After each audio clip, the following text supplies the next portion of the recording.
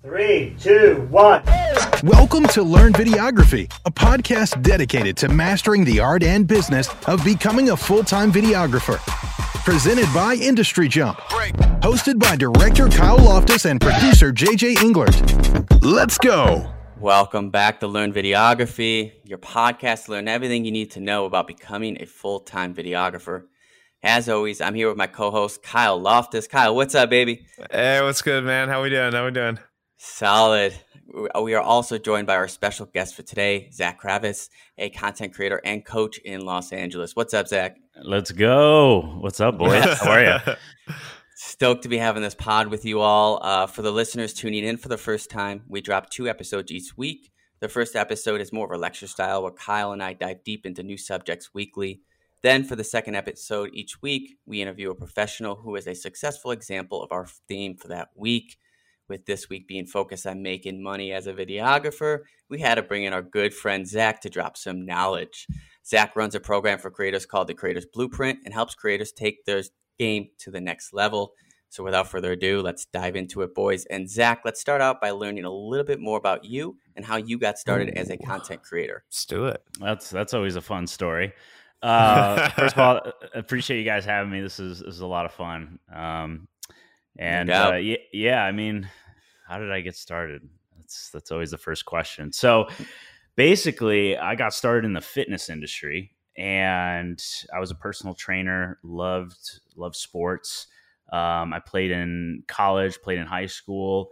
But after high school, I didn't play competitively anymore. And so the gym was the next option.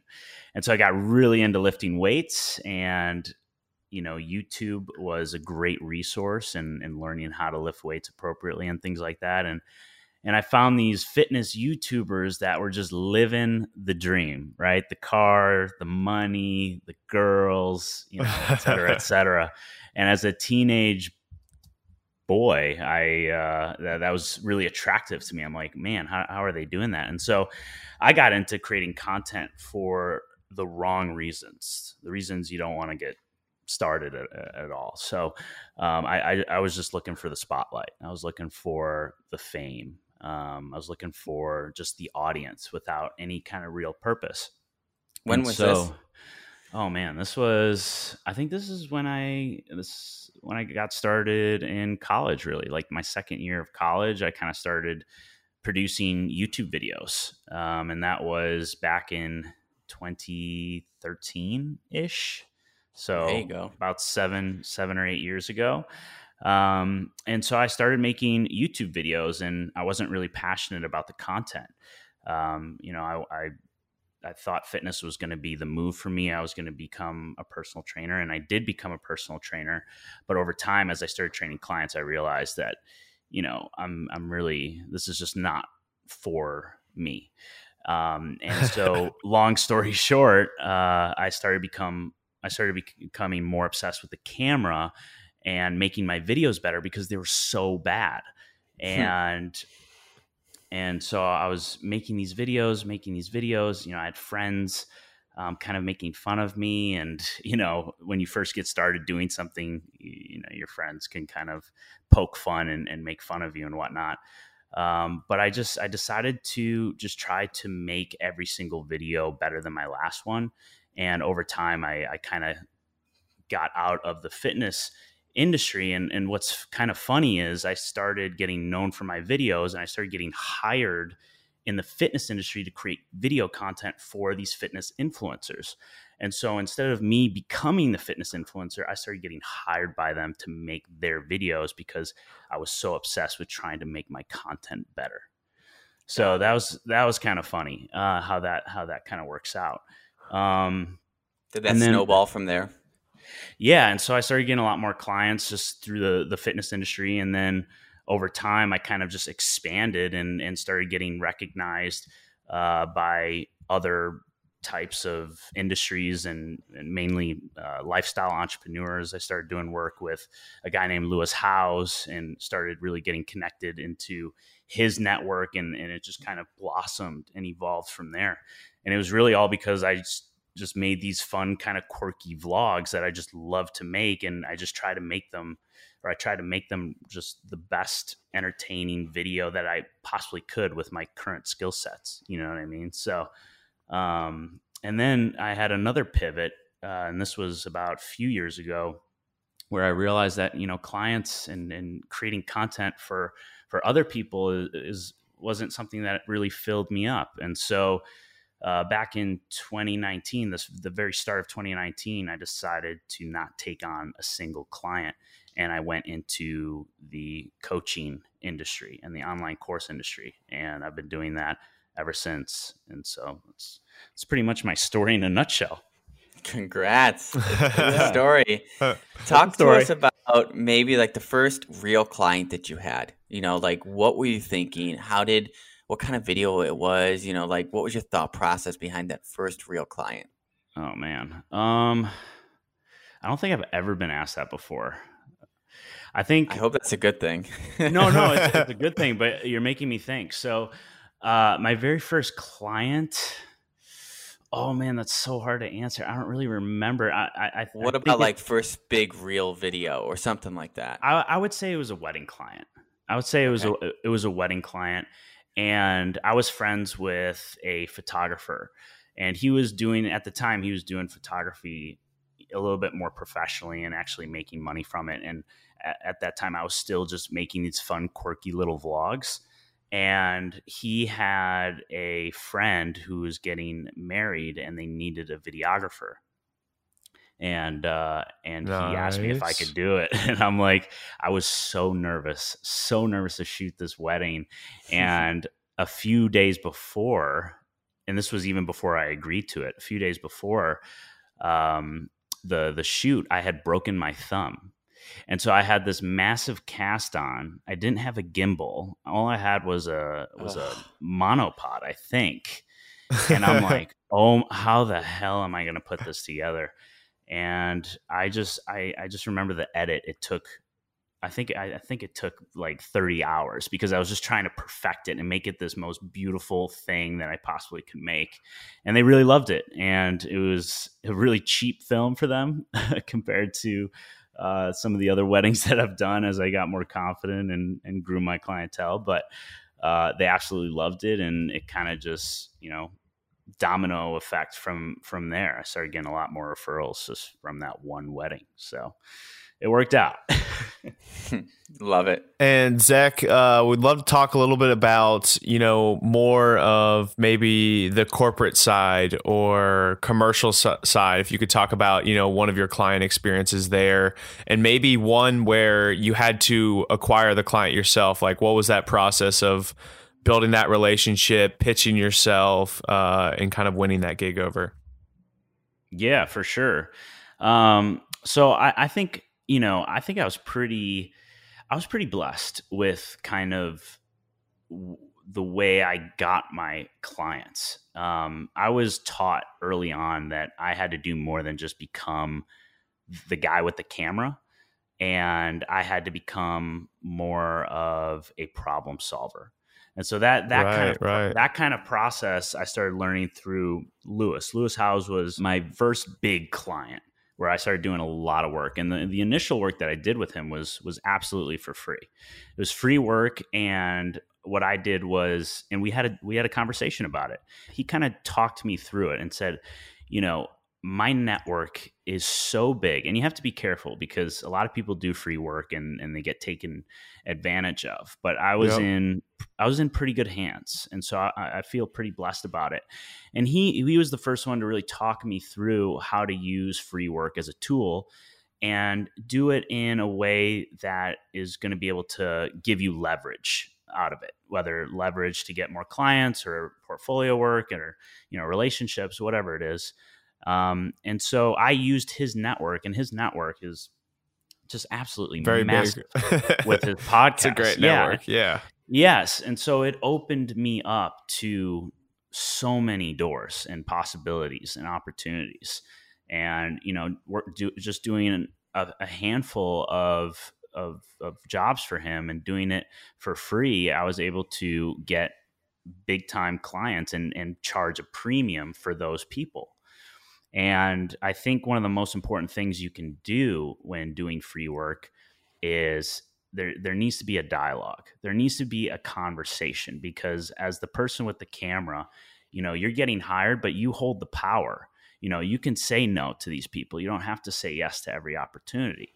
And so by saying, hey, I'm going to do free work, and giving yourself the power, I'm doing free work because of blah, blah, blah, blah, blah.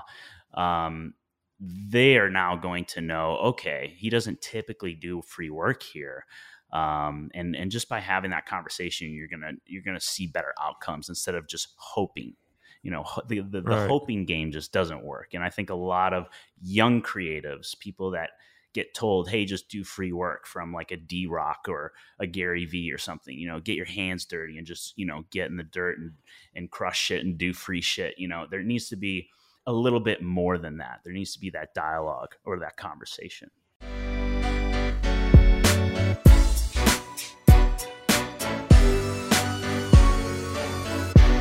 It's time for our ad break and our sponsor of the day for today's episode. Thank you, Artlist. If y'all haven't heard of them, it's time you do.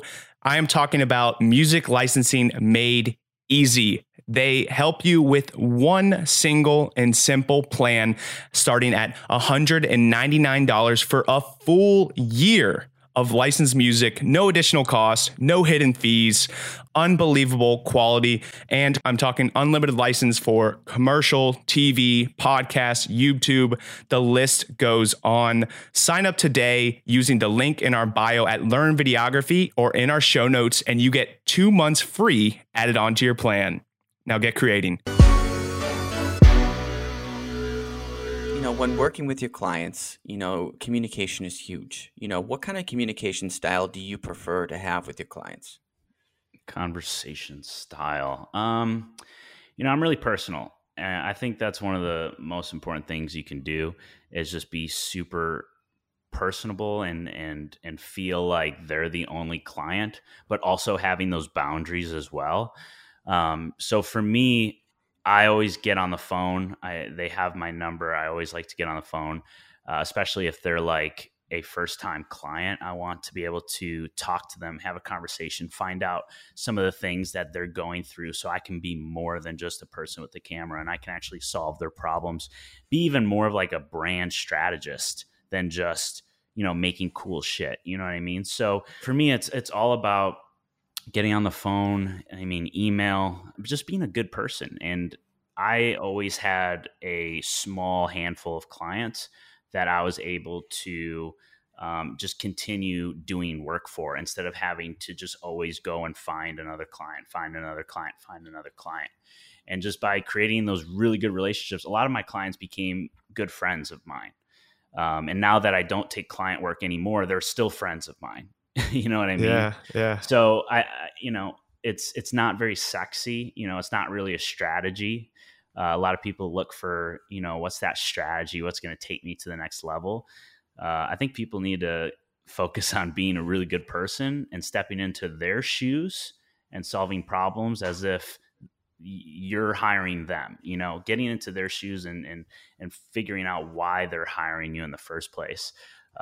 Is way more important than just some kind of strategy. I love the approach of solving their problems and, becoming that brand strategist. But one of the things that's hard for me is you're already doing so much as a videographer. You already have so many things on your plate. So how far do you extend yourself with your clients to become that strategist to solve their problems? And then at what point do you say, sorry, like, I can't go that far? Do you know what I mean? Like, what is that balance for you? Well, I make sure that I keep myself in that zone of genius, right? And that zone of genius is whatever I want it to be. But more importantly, it's what I'm really good at. And it's what I want to be doing versus, the things in your business that you don't necessarily want to do. So a lot of that is like editing, right? So I make sure that I try to outsource that as fast as I possibly can. And I think a lot of people, when it comes to outsourcing, they kind of give themselves that excuse of, well, I can't afford that. Well, you actually first of all, if you can't afford it, that's fine. But there are other ways to work together with other people to get them to help you. And if you do have the budget, for it, then you should be outsourcing that as fast as humanly possible. And so many creatives get stuck in this, I have to do everything because it's my project. This is my video. This is my work. Instead of making it a team effort. And you're never going to grow by trying to do everything. And you're not good at everything. Nobody's good at everything. And even if they say they're good at everything, I think they're just average at everything. You know what I mean? Yeah. You can't get super good and, you know, become that expert in everything. You just can't. So outsourcing and writing down all the things that you need to do in your business, and then finding ways to cross off things that don't fill you up and waste a lot of time that you shouldn't be doing. Focusing on the things that are going to produce results in your business versus just all these mundane tasks that are required in your business, you know? Yeah. You know, so let's say a client asks you to do something that maybe you're not familiar with. So for example, maybe set up like a paid click campaign on Facebook because they just have no idea and they want to use the video you just made for them through that. You know, at what point do you say, I can't do that, but let me bring in a team member to assist you? Or do you just assume, sure, I can help you with that and kind of learn it offline and then work through it there? Like, what approach would you take? Yeah, I've always been the guy to say yes and figure it out later. So I don't think that's a terrible approach, but I don't promise anything. If you make a promise like, oh yeah, like I'm going to do this for you, and then you don't execute it, that's a big problem. So you can always say like, you know, that's something that's like a part of our business that we don't necessarily do, but we can add that on, kind of like an a la carte option where it's like, you know, it's not a part of your customer journey or your business model or whatever. But you can always add it in and find somebody who's really good at it and then outsource it. You can always find people that are way better at things than you are and still have it be a part of your business, still offer that value to your clients without you actually having to go and learn it and do it, you know? Yep. That's how you scale. Yeah, totally. Yeah. Absolutely. That's it right there. Podcast is over. Yeah. Boom. Zach, kind of going back to what we were talking about, you know, just finding and acquiring clients and utilizing, you know, Lewis's network. You know, people always talk about networking, but how do you network in a way that will actually result in new clients? And, you know, maybe you can talk about your experience with Lewis Howes and how you were able to, you know, utilize his network and kind of grow and foster some relationships that obviously ended up in being fruitful for your business as well. Yeah. Well, I think first of all, it comes down to being really vocal. Kind of like what we talked about before is having that dialogue, having that conversation. And, you know, if you do end up having work with someone that has a huge network, there's a good chance that you are also meeting a ton of people throughout that network. And so when I would travel with him or go and do things in person, there were always people there that were in his circle that required the same things that I was offering. And so I was right there. And so I would have these conversations. And again, it's just like, you know, it's making friends, but more importantly, it's being a problem solver, and not just being a problem solver and getting paid for it, but being a problem solver while networking. You know, think of if someone, like if you had a serious problem and someone just gave you a solution and handled it for you, you'd be much more likely to give them something in return. And so right. I like to do the same thing with networking. It's just providing value, but it's the value that they need at that moment in time. And, you know, if you do that enough times, you're giving yourself such a higher chance of doing business with that person. Yeah, I mean, you need to explore their networks, your networks, anyone that could know someone that could help you, you know, but I think a lot of that stems from you understanding who you want to connect with. You know, You don't want to just randomly say, hey, can you connect me with a friend? It's you want to do the research behind, oh, I know this guy and I know that he knows this person and I really want to go that direction. And so I'm going to really kill it for this guy and then hope that he can intro me to this person because that's where I really want to be. So it really stems from knowing that direction, having a plan, doing the work behind the scenes so you can get there because it just doesn't fall into your lap otherwise. Right. Everyone should have a dream client or an avatar, right? Everybody should know who is that person that or that brand that you would kill to do work for. And then you know exactly who you're targeting, and you can go from there. And then you can start doing some serious research on that person or that brand. Who else is connected to them? Because if you're trying to DM them, like think about how many times you send DMs to people and they just ghost you. Maybe they don't even see it, right?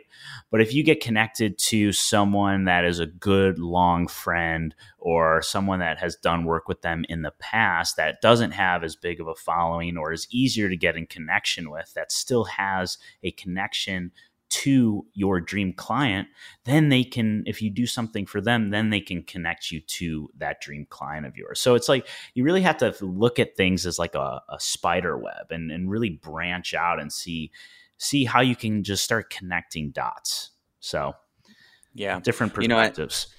One of the things with that too, it's keeping those relationships and contacts alive. If you work with someone once, don't just never talk to them again. Like make sure to follow up, make sure to stay on their feeds so they think of you when they have another opportunity. And so many creators that I know, they'll work with a client and then they'll just wait for that client to call them again. And that's just not how it works. And if you get yourself into a position like that, you're not going to be able to control your own, I think, growth of the company. And so it's really up to the creator to build that network, stay in touch with that network, nurture that network, and grow it even more on a daily, consistent basis going forward. Yeah.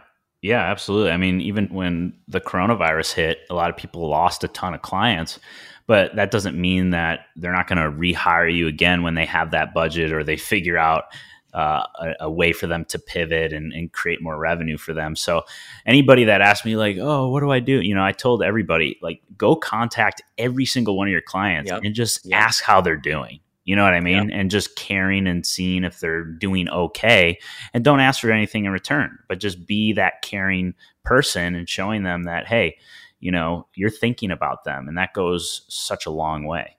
Yeah. I like to take it a step further and say, hey, how can I help you? You've thrown me a lot of gigs in the past. I want to be here for you because I know that if you get through this, then I'll be here for you afterwards. But I need you to get through it so you can continue to hire me, and how can we chop up some footage we've already shot for you? How can we do creative things like that where that client now owes me? And coming out of Corona, I need as many, favors that I can pull from to get back on track. And so it's exactly what you're talking about, Zach. I love it. I think one of the things a lot of creators just struggle with in general is confidence when it comes to reaching out to new clients, potential clients, cold calling them. Let's what kind of mentality, what kind of mindset, how should creators approach this process of cold calling and trying to find new clients for the first time? Yeah. Well, I think you have to be okay with rejection. You know what I mean? You have to really embrace rejection. It's like asking out someone that you find attractive, right? Nobody does it because they're scared of looking foolish and looking stupid. And when you do get rejected, it's the same thing as failure. People are so afraid of just failing when there's really no such thing. It's really just a learning lesson. Something in that moment, you are learning something. You're getting a piece of really valuable information. And so if you do that enough times, think about how much shit you're going to learn from actually going out there and taking action and doing these things. You're going to learn, okay, if I say that, they might respond in that way. And okay, if I say this, well, they're going to take it this way. You know what I mean? And by doing that more and more, you're going to get so good at being able to communicate with these people that it's just going to be easy. So for this one, getting that confidence, this is not a sexy answer at all. It's really just that repetition and going for it. And there's a lot of mindset stuff that comes with it. Going back to your childhood and the way you were raised and some of the beliefs that you may have about business and, who you are as an individual in the world. And I always tell people, this is not new stuff here, but your beliefs are so important. The way you think about the world, the way you think about money, the way you think about business, the way you think about other people, because everything else stems from those beliefs. because your beliefs create your thoughts, and your thoughts create your actions. And so if you have really shitty beliefs, well, you're going to have really bad thoughts circulating. And what are your actions going to be? Probably inaction, probably frozen solid. You're probably stuck, not doing anything. And there's a lot of people that are stuck right now and just so afraid. They're paralyzed in taking just a step because it all stems from this belief that they have about something or somebody or money or whatever it is. Yep. And Zach, I kind of want to reverse engineer this process a bit. When we're talking about finding and acquiring clients. So I want to talk about maybe a time where maybe you failed at getting one of your dream clients, or you caused a relationship to fail. Just any advice or experience you could speak on for anyone listening here. Of things not to do when regarding contacting or handling a client relationship. Sure. Yeah. So I had this situation where I had a possibility with this startup, and I'm not going to drop any names, obviously, but I was talking back and forth with this startup, and I think we were communicating for like 2 weeks. It was a long time on the phone, through email, et cetera, and they were asking of me to be able to hop on a plane in about 3 to 4 days notice. So literally everything that they needed was very, very time consuming. Yeah. And so my quote, what am I trying to say? The quote that I gave them represented what they were asking of me. So it wasn't a cheap quote. It was a lot of time. And so after speaking with them for 2 weeks and then finally giving them my quote, they didn't even hit me back. They didn't even respond after communicating with them for like, I don't know how many hours I spent with them, getting the idea of their vision and like all these things. Right. Ooh, so from that moment on, I'm like, we got to talk about budget now, like as fast as possible. Let's hop on the phone. What are you guys looking at? And then we can go from there. So that was a huge lesson on my end about, giving them so much before figuring out where they. Yeah. I mean, how do you, how do, like, when do you go about having that conversation with the client? Is it right the first time you're in contact with them? Is it, you have a follow-up conversation, and how do you generally bring it up in the conversation? I try to do it like that very first conversation. I ask, what do they specifically need? What are they looking for?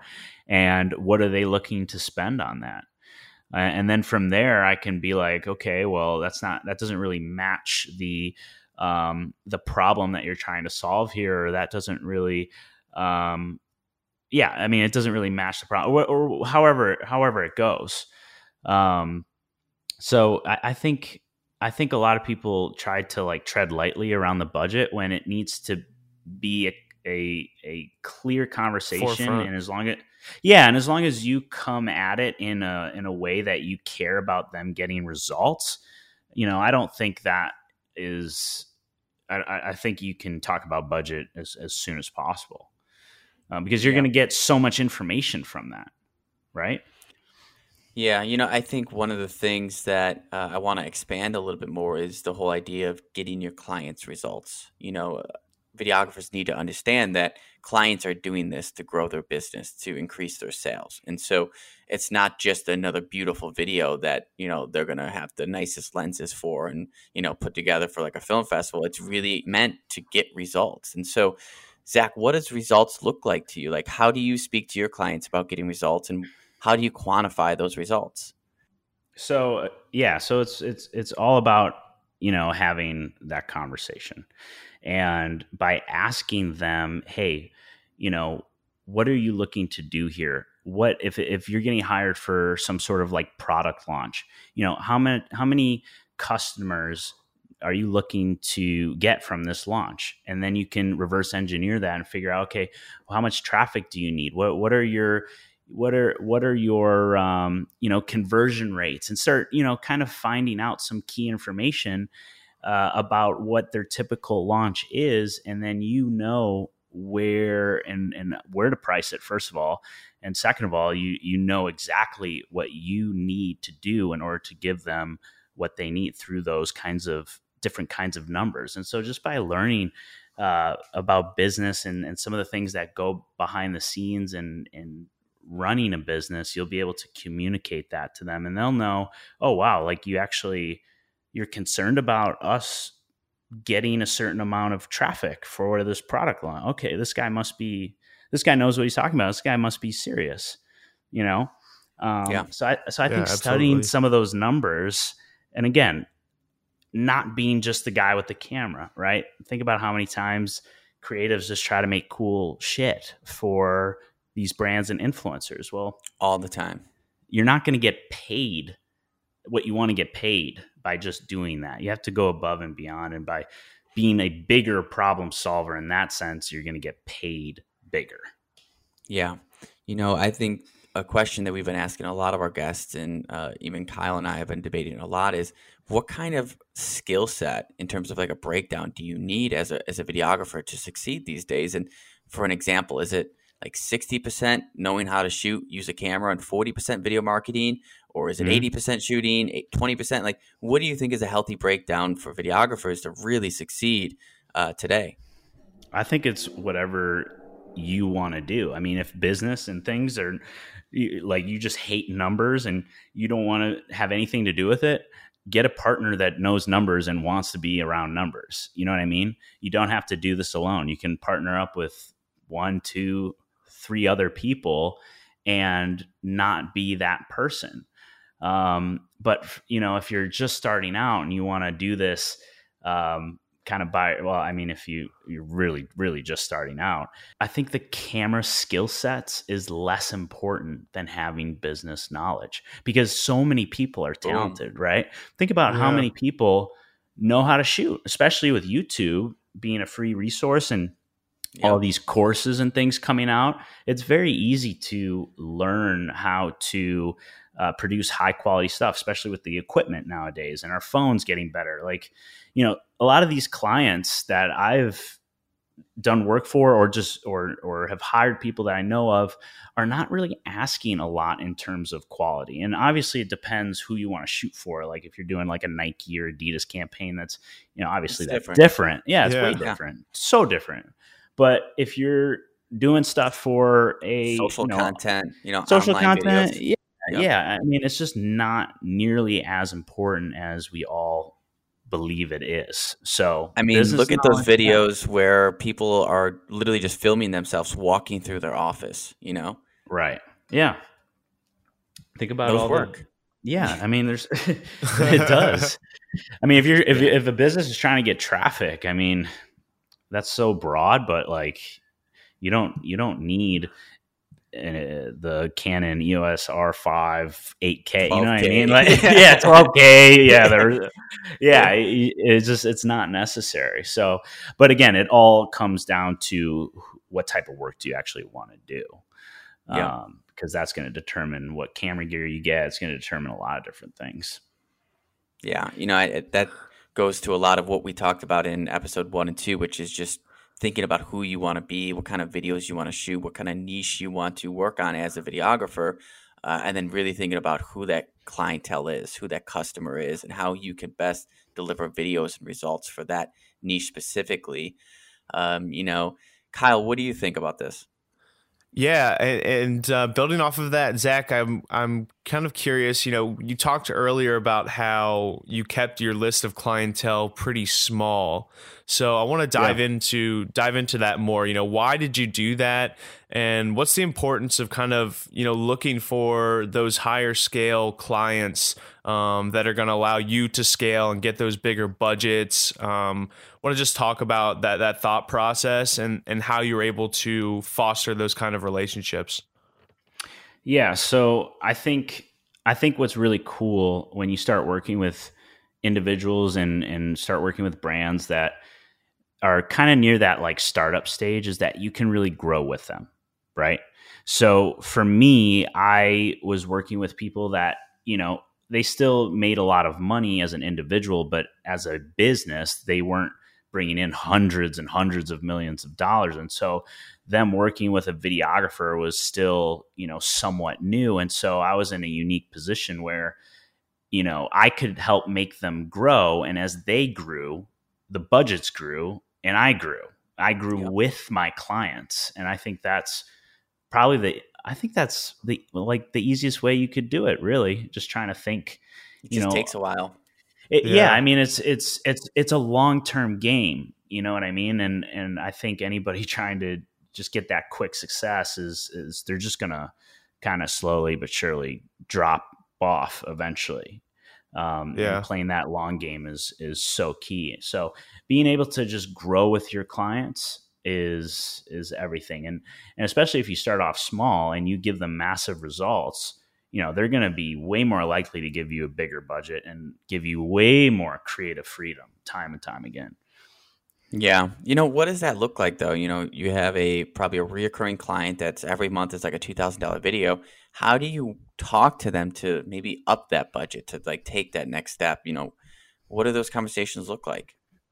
So for me, it's really just being super creative and seeing how you can advance whatever they're doing and trying to go bigger. And especially if they're coming up with if they're coming to you with some sort of problem that they're having, usually when brands and influencers, the people that I've been able to work with, they talk about the symptoms of what's going on in their business, right? They don't necessarily talk about the specific problem, especially when you're working with someone brand new. So like if a stranger is walking down the street and you bump into them and you start sparking a conversation and they tell you, oh man, like I have a headache right now. My head is just kind of throbbing. I don't really feel so good. That's a symptom, right? They're not going to tell you, oh, my left cortex in my brain or whatever is this and that, only unless you're a health profession, right? Or a doctor. So when you're solving problems for brands, you have to hear what their symptoms are. And so when I was working with clients, I would hear, oh man, we're just, we're not really growing our audience. We can't seem to grow our audience right now, right? Well, that's a symptom because the actual problem is stuff that they're doing behind the scenes that's not being shown. They're not talking about it. So maybe they don't have a good content strategy for producing content. Maybe they don't know who they're targeting specifically, and in their world, they just see, well, our audience just is stuck. It's not growing. Yeah, so you have to take their symptoms and you have to dissect it and find out, okay, what's the actual problem here? And then go from there. Does that make sense? Kind of. So yeah. So it's, I know I keep repeating myself, but it's, you're finding these kind of tells. I like it. Yeah. And you say, hey, this is, I don't know. I'm starting to ramble now, but you get what I think you get what I'm saying. No, absolutely, man. So want to talk a little bit more about just overall scaling your business. So I guess kind of scenario aspect, you're starting to acquire more clients. Maybe it's starting to get anxious, the amount of emails and edits and just various shoots you have to go to and just work through. What does that process look like for scaling, Zach? When is the right time to bring in additional help and hands? And I guess, just want to talk a little bit more about your personal journey and process and what you would kind of recommend through that experience for our listeners here. Yeah, for sure. So I think a lot of people, including myself, had this belief that you couldn't hire someone unless you're rich, right? It was just kind of this, I don't know, and you guys might feel differently, but I thought you had to be like a multi-millionaire to be able to bring on somebody full time or bring on somebody part time, right? And for me, over the past handful of years, I learned that is simply not the case. And we talked a little bit about this already, but If you have zero budget, you can find people that you don't have a skill. If you don't have a certain skill set, find somebody that does and see how you can provide them value, and they can provide value for you in return. And that's it. That's if you're just starting out. If you're getting a little bit higher than that, well, there's people all over the world, in the Philippines and certain, countries, where you can hire them for $5 an hour, $6, $7 an hour, that they're stoked about, because that is a lot more money that they're used to in that specific type of country. You can provide these people with really good amount of money that doesn't seem like a lot for you. So for me, when you're scaling, you have to write out a complete list of every single process that your business has, every little task. I shouldn't even say process. I should just say task. Every little task you have to do in order to keep it running, you have to write that down, and then take those things and find somebody that can actually do it. And I was able to do that in the Philippines. That's where I get virtual assistants and things. And I would slowly but surely just take these things off my plate at $5, $6, $7, $8 an hour. Things like emails, things like, onboarding a client, that whole process. Just these tasks that don't require that much creative thinking. And just by taking that off your plate, you're going to have so much more room in your mind for focusing on revenue generating activities, things that actually produce results for your business. And so you can do that a lot sooner than you think, just simply hiring a virtual assistant in the Philippines or wherever. Yeah. How much of it is just like, I guess, that simple, in the sense of it's kind of just this about the sound design, different areas like that? Right. Well, for me, it all comes down to communication. So a lot of these tasks, you have to think of yourself as the visionary, and you have to think of yourself as the person with the big ideas. You're the person that is actually going to produce big time results for your business. And so things like editing, things like sound design, if you can communicate exactly what you need, things like editing can become more like manual labor, right? Or if you really don't want to give someone that full edit, you can even have them just trim down the project file so that you have at least something to work. Yeah, exactly. Think about how many hours it takes to do that. How many hours just to get a rough cut done yourself. Yeah. Oh yeah, I know. I know you know. A lot. I don't think people really take the time to think how much time they're wasting by doing all these things, being that lone wolf. And an exercise that I like to do is break down how much money you want to make in a year, and find out from that how much you're worth per hour. And by finding out how much you're worth per hour, coming from the amount of money that you truly want to make, you'll be able to realize, hey, I'm worth $85 an hour. So every single thing I do, ask yourself, is this really worth $85? And by asking yourself that simple question, you'll really start realizing, maybe I shouldn't be doing this. Maybe I shouldn't be answering this email. Maybe I shouldn't be, texting this person back and forth. Whatever. I don't know. I'm struggling to come up with certain tasks, but you know what I mean? Love it. Yeah, absolutely. Yeah. Love it. I think workflow tools in general can just help automate so much of the back end work that goes into creating a business and running a videography business. A lot of what you mentioned is know when to scale, know when to build processes to process new clients, to onboard them, to communicate with them, to download their raw footage, put up backups, and have that in place. So it's a new video is kind of like, all right, it's a quarter going in a machine and it's just going down, and then out comes the reward, and like get it to a point where you could really do that and continue to try and step yourself away from the process as much as you want to, or as much as you can. And then you can really start to have a scalable system where you can step back and say, okay, I got this workflow in place now, and I can really dedicate my time onto the things I really love. And I could dedicate my time on finding new clients, and building this business bigger. And I think that's how creators are allowed to, or enable themselves to turn their hobby into a really thriving business that they can have for years to come.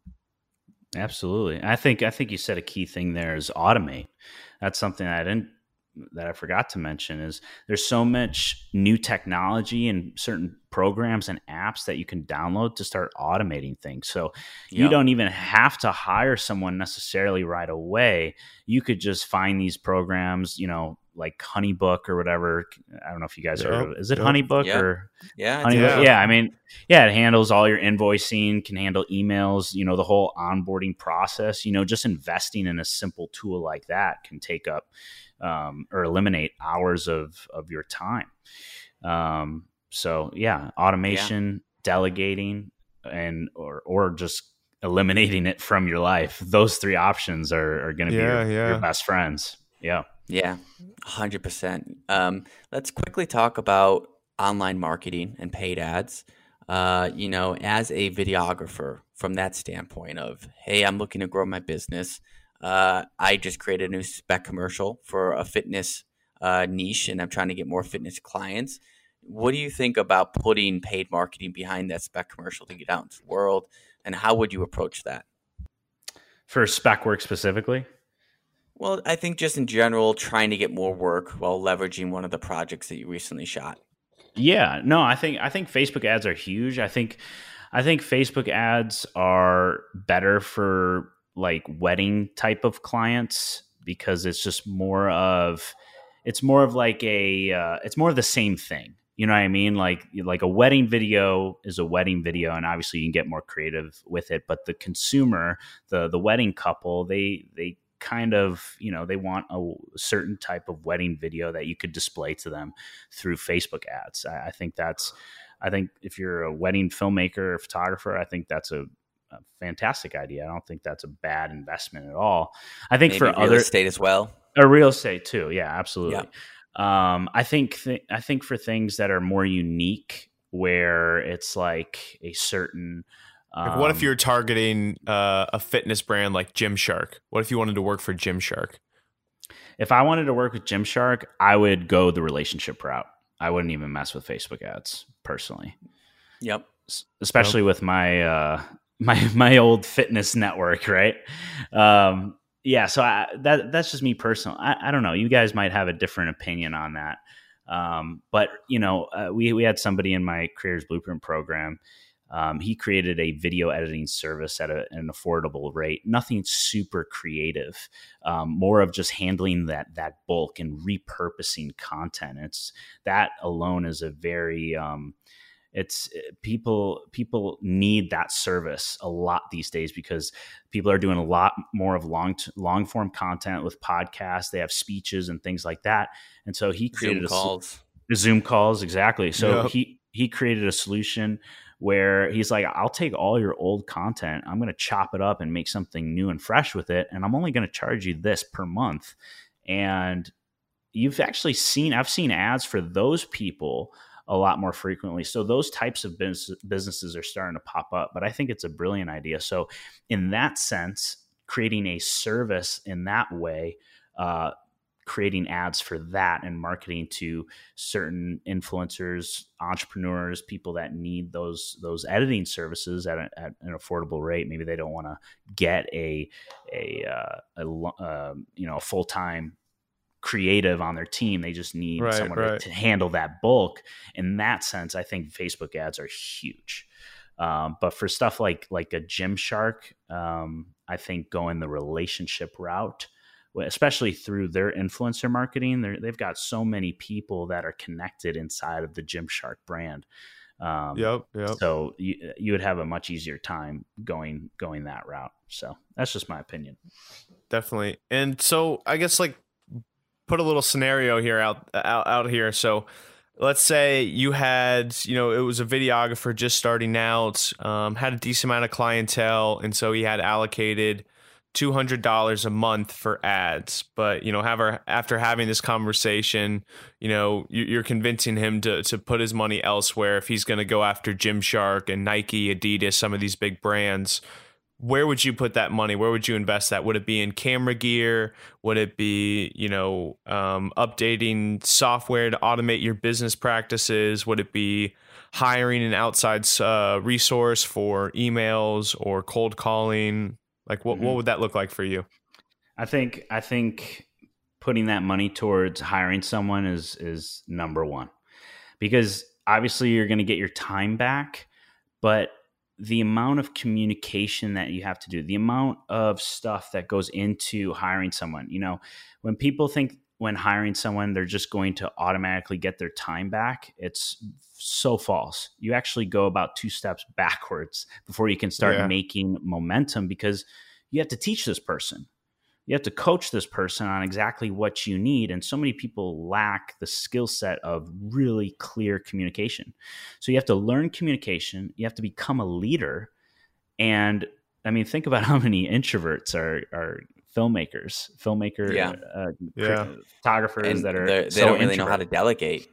They don't know how to delegate. They don't know how to necessarily communicate they want to. Yeah. And so just by hiring like a simple VA, you're going to learn so much. You're going to have to become that leader and start to break out of your shell. Yep. And because of that, you're also going to be able to communicate with these brands in a lot more confident way. So hiring, I tell people to hire as fast as possible, because yes, you're going to get your time back in the long term, but you're going to also learn extremely valuable skills when communicating with these people. And then you have to coach them and create a process for them and for them to complete for you. So there's so many different things that you learn that are essential for growing and eventually scaling when you're ready. And, Zach, we talk about scaling. I want to toss a little curveball out here. So this kind of, might seem backwards to some listeners, but sometimes when you're trying to scale, it makes more sense to drop off clients, to let them go, or to maybe, as you kind of, as you did, you kind of, gave up clientele work for coaching full time, maybe giving up photography and going videography full time. Let's talk a little bit about that process of, scaling and knowing when to drop off a side hustle or when to say no to a client. Yeah. Well, when to say no to a client is when they're really sucking your energy, right? When they start to suck your energy. Yeah. When they start to, and it too, because you just dread doing work for them. Whenever you start to dread doing work for somebody, that person has got to go. But a lot of people fear saying no because they think they're losing something. But what's actually the money. And they just need the money. Exactly. Yeah, it's a great point. But what's actually happening is you're making room in your schedule, in your mind, for a bigger opportunity. So whenever you say no to something, you're actually saying yes to something else, and you just don't realize it yet. And I think a lot of people have problems with that because it's just not tangible. It's not tangible yet. It's like, it's the same thing as hiring someone. When you hire someone, it's not necessarily tangible. Yes, you're getting that person, but what you're paying for is time back into your life. And that doesn't feel tangible. Time does not feel tangible.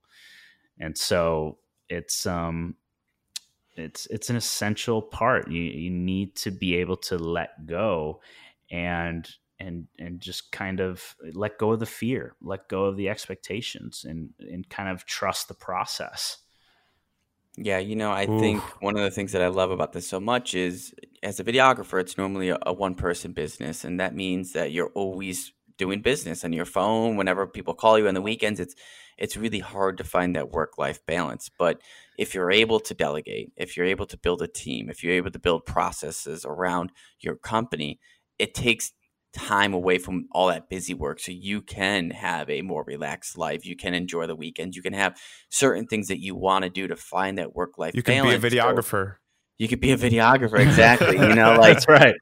You're doing this because you love to do it, and sometimes the business, the marketing, all that stuff can really weigh down on you. And it's like, shoot, why am I even doing this anymore? And so you need to make sure that first and foremost, you're doing what you love to do. And if there are other things that are getting in your way, to your point, Zach, find ways to automate them, find ways to outsource them, find ways to continue to do what you love, and then find ways to free yourself up so you have a healthy life balance, so you can focus on the future. You know, you don't want to burn out. You don't want to run that hamster wheel for years and then say, shoot, what happened? You know, it's really important to find that balance. Yeah.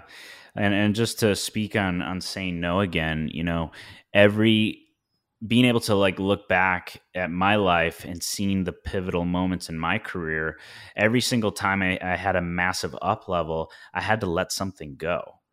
And it was extremely difficult to let it go. And if I didn't do that, I wouldn't have grown. And one of those was an entire revenue stream, which was my clients. You know, 2019, I told myself, I'm not going to take on a single client. That's it. I'm not doing it. And it made me want to throw up and shit my brains out. Excuse my language. But, I had to just let that go and literally just trust the process. And it freed up so much time that I could dedicate to the thing that I was really trying to launch and excel in. And so many people get stuck because it's extremely uncomfortable. It's scary. It's very scary. Yeah. And so, Zach, could you, you know, as we're kind of working to wrap things up here, could you maybe talk a little about any quick tips you might have for our videographers listening here? Anything you might have learned, wish you would have learned early on in your journey? Yeah, that's a good question. Let me think on that. Beginner tips, things that I've learned. I think it's extremely important to connect with as many creatives and artists as you possibly can. You know, I'm an introvert. I'm an introvert at heart. And that was something that was really difficult for me is connecting with people and putting myself out there.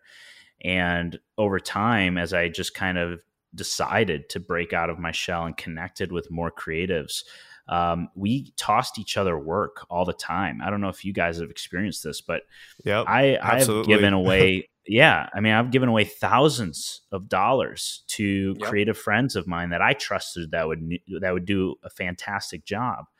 And so if I was just getting started again and I was trying to get into these circles, I would first try to connect with as many talented creatives as I possibly could and get into these circles. And not only are you going to get work from them and pass the, pass work around and whatnot, but you're also going to learn from each other too. I mean, think about when you guys started, networking, connecting with a really talented filmmaker and just seeing the way they shot certain things. You could kind of see their eye. I don't know if you guys did like photo walks ever, like with just like a small group of creatives, but I used to do these photo walks where we would take street photography. And I was the worst one in the group, which was amazing because I was just blessing.